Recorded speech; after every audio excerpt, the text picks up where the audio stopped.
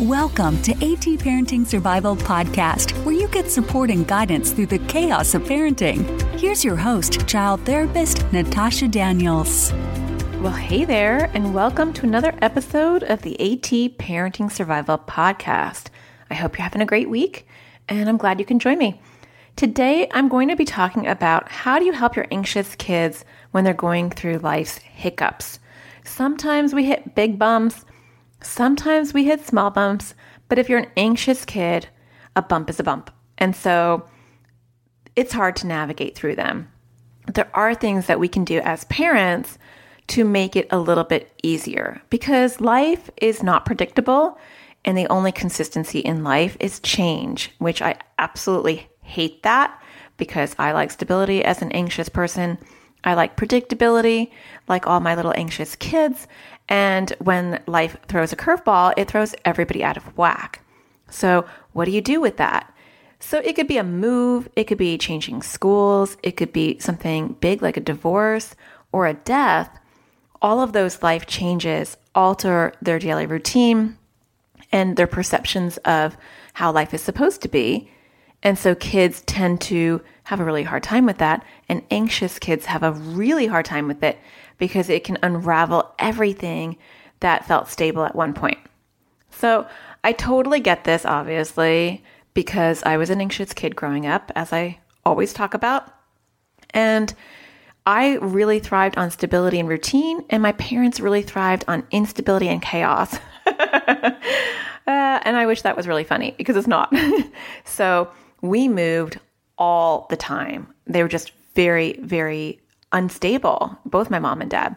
And so the moves happened suddenly and frequently. And so I know as an anxious child or a recovering anxious child, what I needed and what I didn't get. So I'm going to be talking about it from that space, like what I could have used. And I'm also going to be talking about it from a clinical perspective of what the kids that I work with in my practice could use and the things that I see all the anxious kids that I work with struggling on a daily basis and what I tell those parents who are in my practice in how to help them. So we'll get into that. And I think the key is, you can't cocoon your kids from change. Change is going to happen and change is okay. Sometimes you have to change and the thing that you're going to do is going to make life better. So change isn't always a bad thing. And in fact, sometimes we think life is having a really bad change and it turns out that it was the best thing that could have happened. So change isn't bad. And we really want to help our kids understand that and have a different perspective. But when they're going through it, they're not going to have that perspective at all. So when I was a little kid, we would get no warning. It would just be like, I'm trying to even think how it would even happen. One time I sat in bed and I counted how many times I moved. And my parents weren't in the military.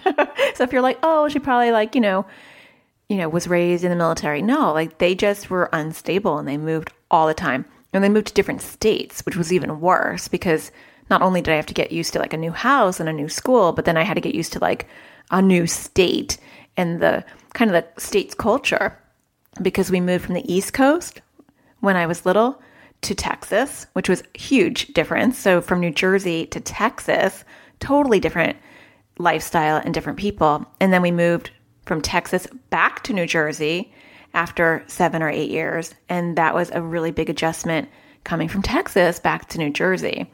So, and then I just wound up in Arizona. But not knowing where you're going and, if you're going to stay there, that's overwhelming.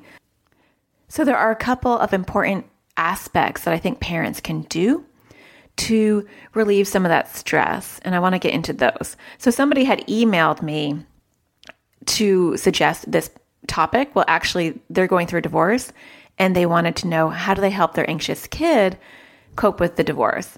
And I thought, I could probably make that topic even broader for everybody because the question could be, how do you help an anxious kid with any big life change, including a divorce, but really any life change? Let's talk about what you can do if your child's going through any changes. And if they're not going through a change right now, it's kind of nice for you to know even in the future, okay, this is how I'm going to handle life changes for my child. So for starters, we'll cover like the really basic things. Definitely prepare your kids. I think some people maybe I was going to say some people who don't have anxiety, but it actually could be a mixed bag. Either you have anxiety and so you don't want to deal with your child's reaction to a big change, or you don't have anxiety so you don't realize how it's really helpful to maybe give somebody a lot of warning. But prepare your child.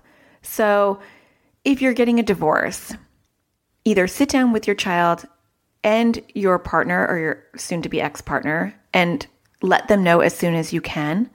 Or if you don't know how your partner is going to be, or if they're going to be appropriate, if they're going to, burst into tears and storm out of the house, then don't do it with that partner. But you want to prepare your child as soon as you can. Anxious kids are emotional sponges. They absorb all of our feelings and emotions, and they're really glued into what's happening. So even if you haven't told your child about some big life change and you're like, they don't know about it. We only talk about it in the bedroom. I talk to your anxious kids for a living. And guess what? 9 times out of 10, they do know what's happening. They know play by play. So often I will have a parent session and they'll be like, oh yeah, well, they don't know about what's happening between us. And I'll talk to the child and the child will be like, oh yeah, my dad cheated on my mom and my mom's thinking about leaving him, but they're working on it and they see a therapist, and they will know every little detail about the parents. The parents think that the child doesn't know anything. So don't be naive. So it's better to just get it out in the open. And so if somebody's really sick, it's better to start talking about it now. When I was in graduate school, I took this one class that was, I don't even know what it was called. I think it was called crisis prevention, but it was all very much about crisis. So it wasn't really a lot about prevention. But the one thing that kind of never left me was this thing that we talked about in that class. The instructor had worked at an emergency room, and she said, whenever you have to deliver bad news to somebody, you should always do it very slowly. And so you give them one little detail, so she worked in the emergency room, and so she had to give death notifications, which is so horrible. I could never do that. I guess there's a job for everybody, right? And so she said that she would go into the waiting room or into the private room, wherever she would have them, and she would say, I'm so sorry, but there was a car accident and blah, blah, blah was in the car accident, and kind of let them sit with that. They got hit really bad in the front and we had to bring them in. And so she would go into minute detail about what led up to the death, instead of just walking in there and saying, I'm so sorry for your loss, but, your loved one died. And they did that on purpose for to have the psyche be able to process that kind of grief, because you can go into shock really easily. And so I don't know why, but that really stuck with me, even though I never intended to work in the emergency room or do any kind of death notifications.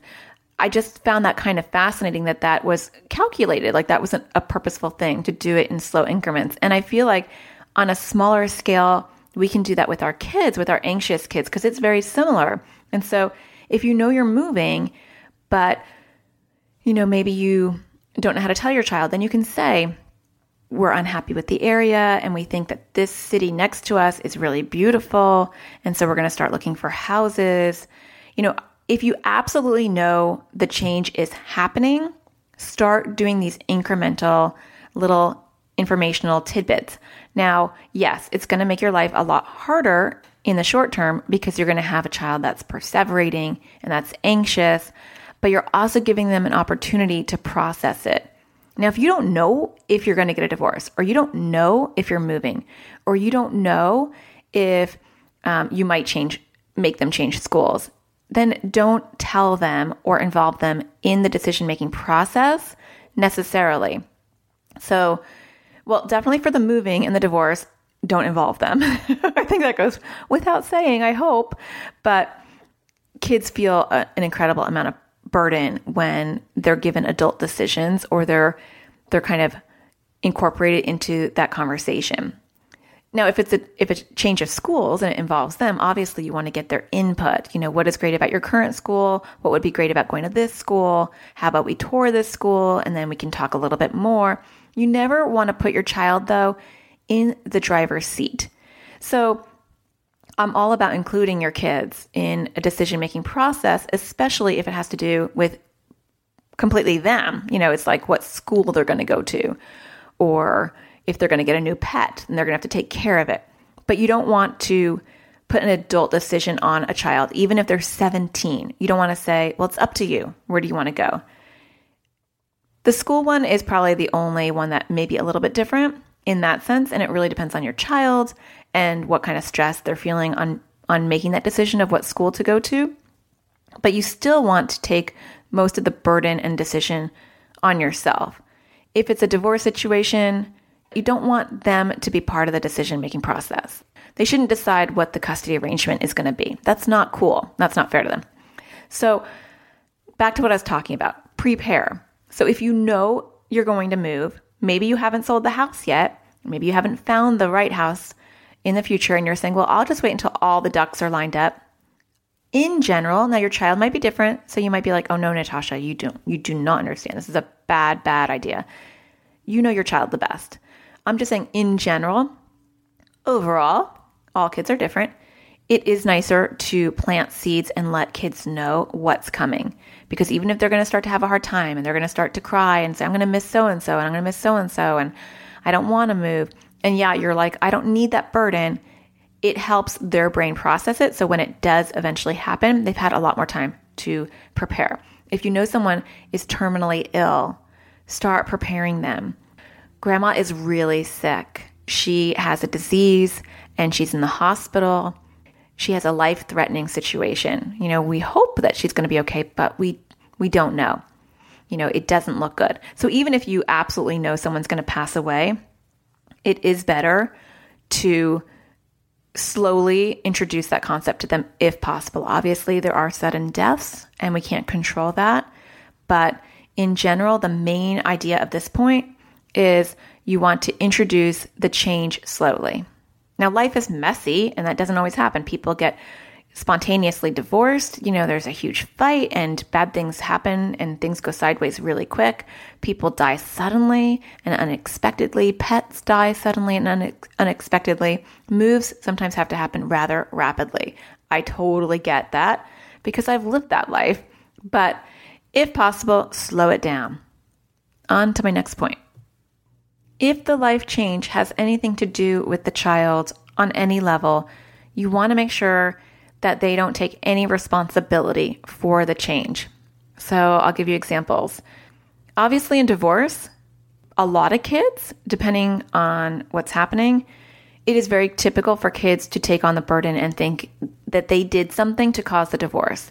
Now, anxious kids tend to take on ownership and responsibility a lot more than typical kids because they're very sensitive, they're very emotional, they're very keyed into everyone else's emotions and feelings and the situation. And so they will personalize it and they will think it's their fault. Even if it's a move that maybe the rest of the family doesn't want, they might think for some reason it's their fault. Or if they have to change schools and it's because maybe the other school wasn't a good fit for them and there's some chaos or some distress going on because of the change. Maybe a sibling has to change as well, or the spouse isn't happy about the move and there's some fighting. Whatever the situation is, or even a pet dying and maybe they feel like they didn't take care of it enough, or you had to put it down and they think that for some reason it's their fault. Don't assume that because it's so obviously not their fault that they're not interpreting it as their fault. I'm always amazed at what things kids will think are their fault.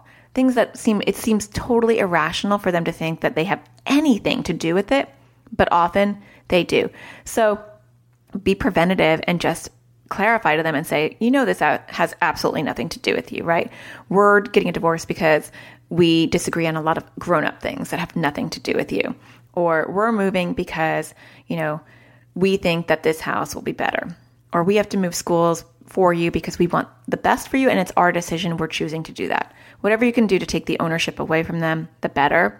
With death, a lot of times, especially younger kids will think it's their fault for some pretty random things because developmentally it's pretty appropriate to be self-absorbed and to think the world kind of revolves around you. I mean, that's how kids are supposed to be developmentally. They eventually move out of that and they can see the bigger world, the bigger picture. But when they're really little, it's like 6 degrees to me. It's like everything revolves around me. And so they could have had some bad words with somebody who passed away, or maybe they didn't go visit sometime, and they will think that that may have caused it. Or maybe they had a cold once and they got near the person. I've heard all sorts of things that contributed to the child thinking it was their fault. So get rid of that. Make sure that there's no guilt involved, especially with the divorce one. That's a big one. Make sure to specify to the child, hey, this has nothing to do with you. Even if you guys fought mainly about parenting, it had nothing to do with them. And for the divorce, you want to watch your words, because I used to hear this way too much in my practice before I worked only with kids with anxiety and OCD.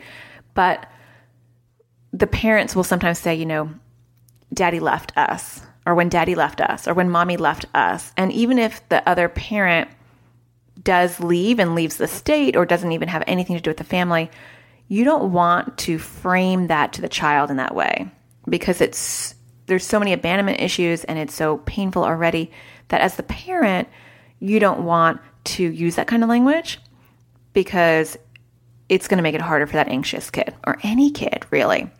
And I have worked with parents who have used that language when the other partner didn't leave the state and didn't abandon the child, like it's still in the same city and they're doing a custody arrangement and they're still going back and forth, but the parent is so hurt that they'll say, he left our family, or he left us, and they'll use the plural. So watch your language around kids, because even if you're hurt and you're upset, you don't want to do further damage to your kids. So on to the next one. One thing that a lot of times parents don't do is let the child sit in the grief for a little while. And so a lot of times we get a little overzealous in trying to make things better. If we're getting a divorce and we want our child to be excited about the new life, or we're trying to rev ourselves up to be excited about what's to come, or we're really sad and depressed and we don't want our kids to be upset, or it's too overwhelming for us to see our kids upset. So we're like, it's going to be great. It's, it's okay. We're going to get a new house and it's going to have a backyard that's bigger and it's going to be so awesome. Or if you guys have to move, and then you're like, maybe you're excited about it, maybe you're not, but you're just giving your child a pep talk. And so you're like, oh, this is going to be the best. It's so pretty there. And you're going to meet so many new friends and you're going to get to start all over. Sometimes that's not helpful because you haven't really acknowledged your child's loss. So anxious kids need their feelings to be acknowledged. So it may not come naturally to you, but sit with your child's loss for a little while. So what does that look like? That sounds like a very warm, fuzzy thing to say, but what is that? Well, I'll tell you. So if your child, if you're going through a divorce, sit with your child for a little while, periodically, not just once, and just say to them, I know this is hard for you. I know that it can feel really scary. And I know that it feels like your life is all turning upside down. And I totally understand that. And I'm so sorry that you have to go through this. Or if you're moving and you're excited and it's something that you and your partner really want to do, but your child is upset, you can sit with them for a little while emotionally and say, I know that this move is hard for you. I know that you see us all excited and we're so thrilled about the new house and about the new place we're going to be. But I know that you're not. And I know that change is really hard and that you're leaving behind a lot of things. And I know that's going to be really sad for you. So sit with them for a while. Or, I'm so sorry that our dog died. I know that he was very old, but you loved him very much. And even though we knew he was going to die, I know that just not having him around now can feel really empty. And so you want to say stuff like that to your child periodically, not just once, so that they realize that you acknowledge their pain and that you understand that they're going through something. Now, sometimes as parents, we don't want to do that because we feel like, well, that's a Debbie Downer. We're just going to why would we want to bring our kids down further? If I talk to my child that way, they're going to sob and they're going to be like, yes, that's how I feel. And then I have to try to pick up the pieces and build them back up. Well, yeah, hitting a bump is messy.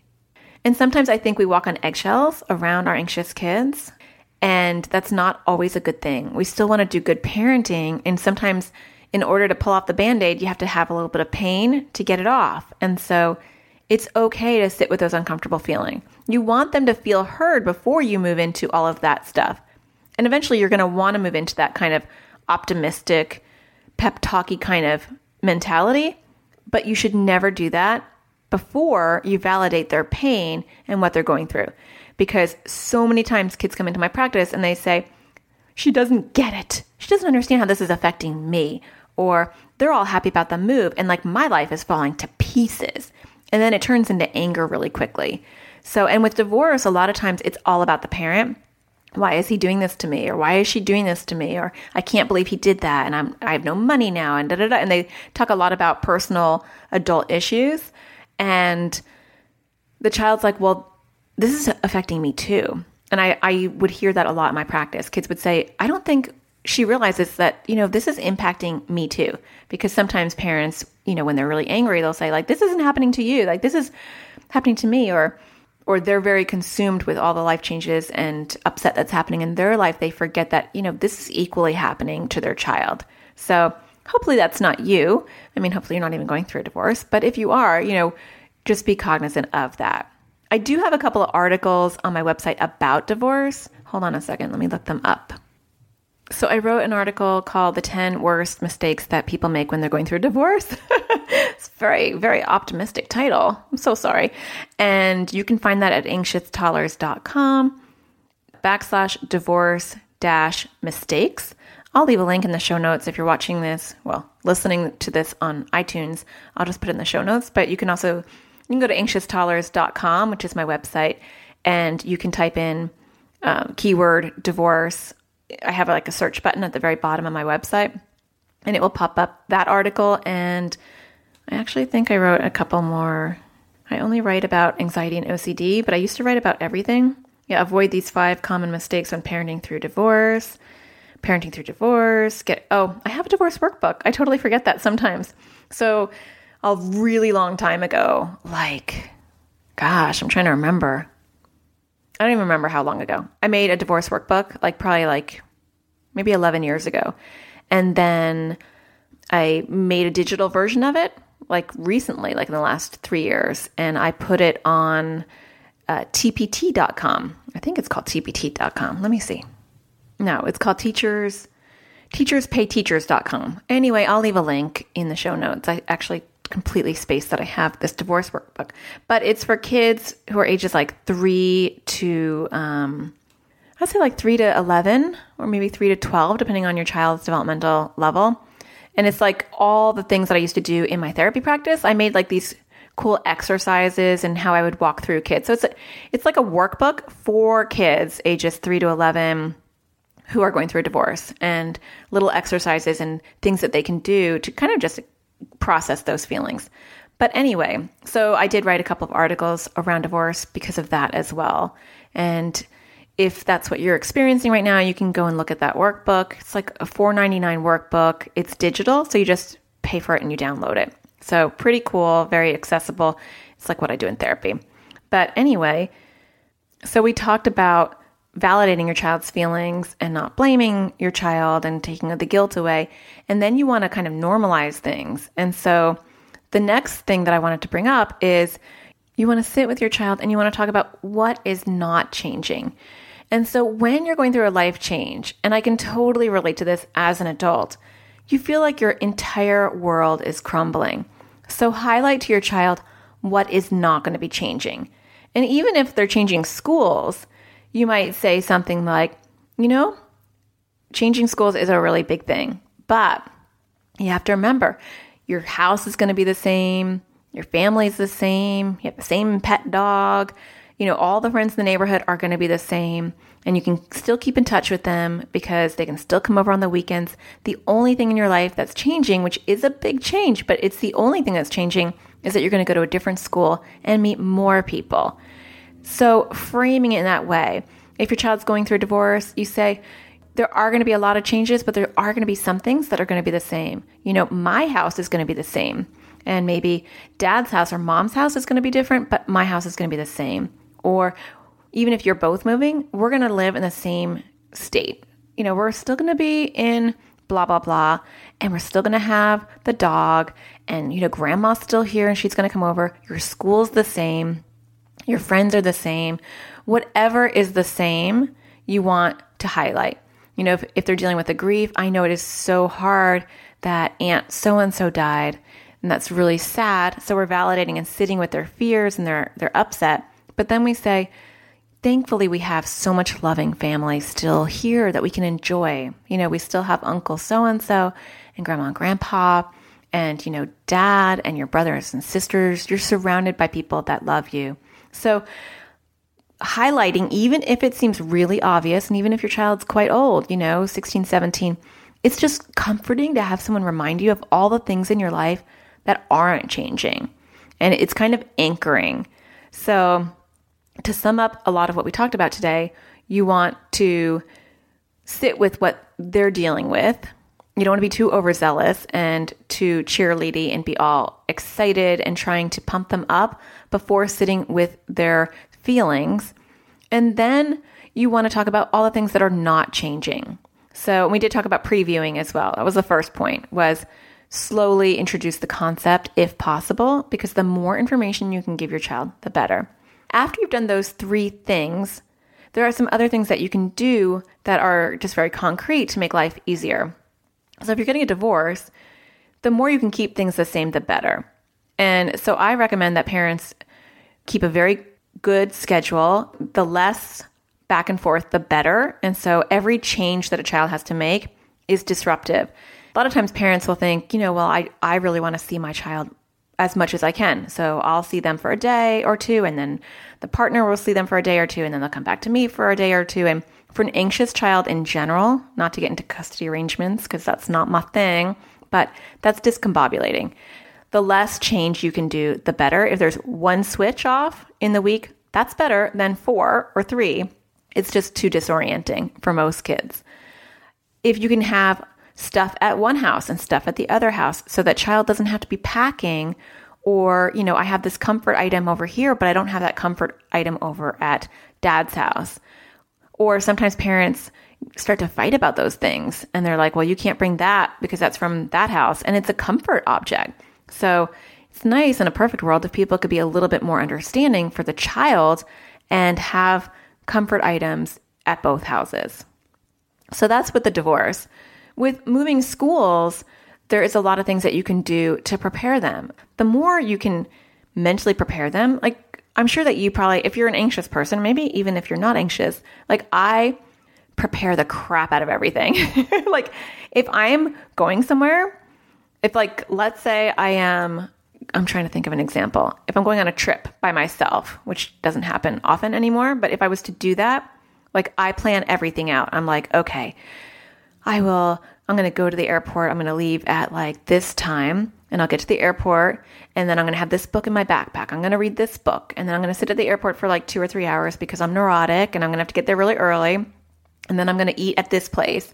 I'm going to get on the plane. And then when I rent the car, let me pull up the map of the airport that I'm going to land at. Oh, okay. Here's the rental place. So I can go to baggage claim, and there's a shuttle right over here to the rental place where I can get the car. Like I will map it all out so that I feel less anxious. And then when I have all those plans in my head, I feel more confident in the moment when I'm doing all of it because I like already have it mapped out in my head.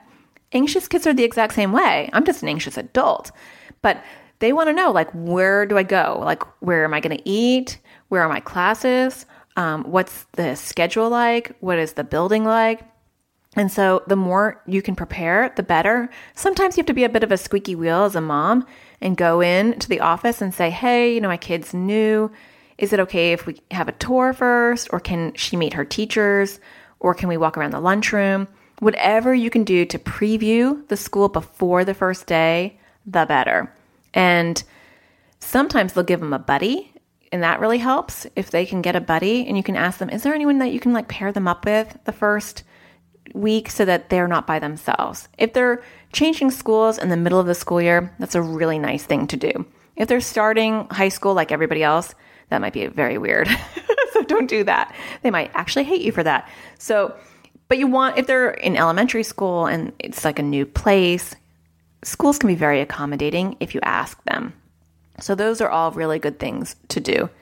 If it's grief, then you can do stuff to honor the person that's passed away or the pet that has passed away so that they don't feel like nobody cares. Because there's a feeling, I think, that anxious kids get when somebody's passed away that, okay, everybody's moving on and nobody cares. And that's not the case, but everybody just has a different way of coping. So honoring that person or pet, or asking your anxious kid, how would you like to honor that person or pet? That can be a very helpful way to process grief. So I know we're talking about a lot of really, really extremely different types of things. Divorce and pet death and human death and moving and changing schools. But they're all related in the sense that they kind of create some upheaval in the anxious kid's world. Now, with changing houses, another weird tidbit that I wanted to add to that is, in a perfect world, if you are able to not have your child there on moving day, that helps a lot. I can tell you, as a reformed anxious kid, that there was nothing worse than seeing everything taken out of your house, and also like we were like mini slaves. So not only were we moving, but like me and my siblings really had to do the brunt of the moving while my parents I don't know what they were doing, but we had to move all of our stuff. So it was very tiring and taxing as a kid, just feeling like looking at all those boxes and knowing like we had to move them and we had to unpack them. And it was like, ugh. But on top of that, it was also anxiety producing because it was like, oh my gosh, all our stuff is like everywhere. And I'm very neurotic. I didn't realize how neurotic I was until we had family here this past week. And like, I didn't realize how I keep everything in its place. Like I'm too neurotic. Well, like I'm neat. And so as a kid, I was that way. Like if you went into my room as a little kid, like I had folded all my clothes. I didn't have OCD in that way, but like all my clothes were folded and all my stuff was neatly put away. And it was because partly because that's my personality and partly because I'm anxious, but also because there was so much family chaos that was the only control and order that I had. So if your child's seeing a lot of mess, that could be overwhelming for them. If your child has a lot of anxiety, you might want to pack their room and then unpack their room first, have it totally done, and then have them come in. And that way, even if the house is in disarray, their room is totally unpacked and totally ready for them. There's something very soothing about that, and that would really help with the transition. So that might seem extreme, and your child may not need that, but I think if you have a really anxious child, that's an amazing gift to give them, is to pack up their room for them, and then that's the first room that gets unpacked, and put them at a friend's house or a relative's house for the day that you move, and then you don't bring them back to the new house until their room is totally unpacked.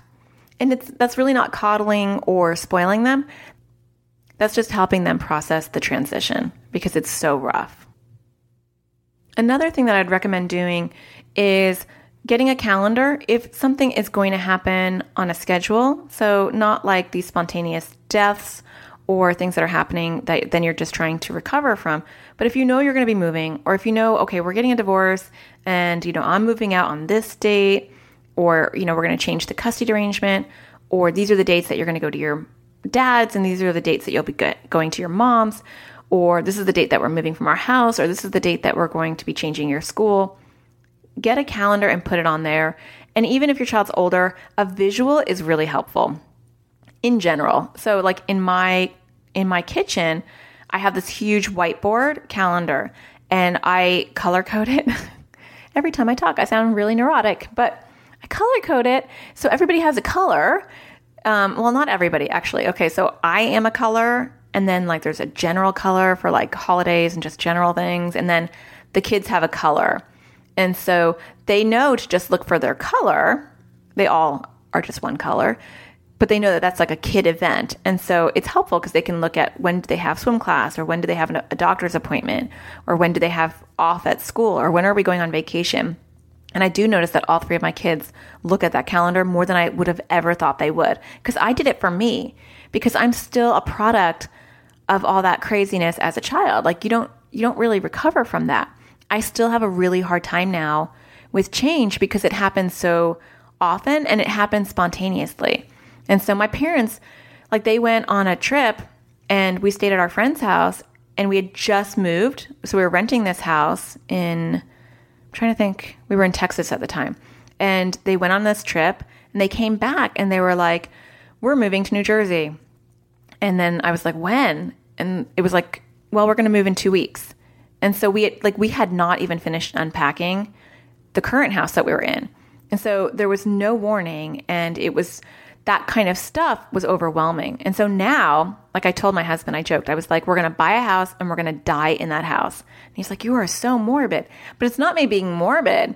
It's me just craving that stability and that need for comfort and wanting to provide that for my kids. Now that's extreme. And I think I'm getting better now because I realize a house is just a house. Home is where your family is. But it's true. I think I'm getting better. I mean, now I'm in my 40s. That's very pathetic, but I'm sensitive to my kids and what kind of changes.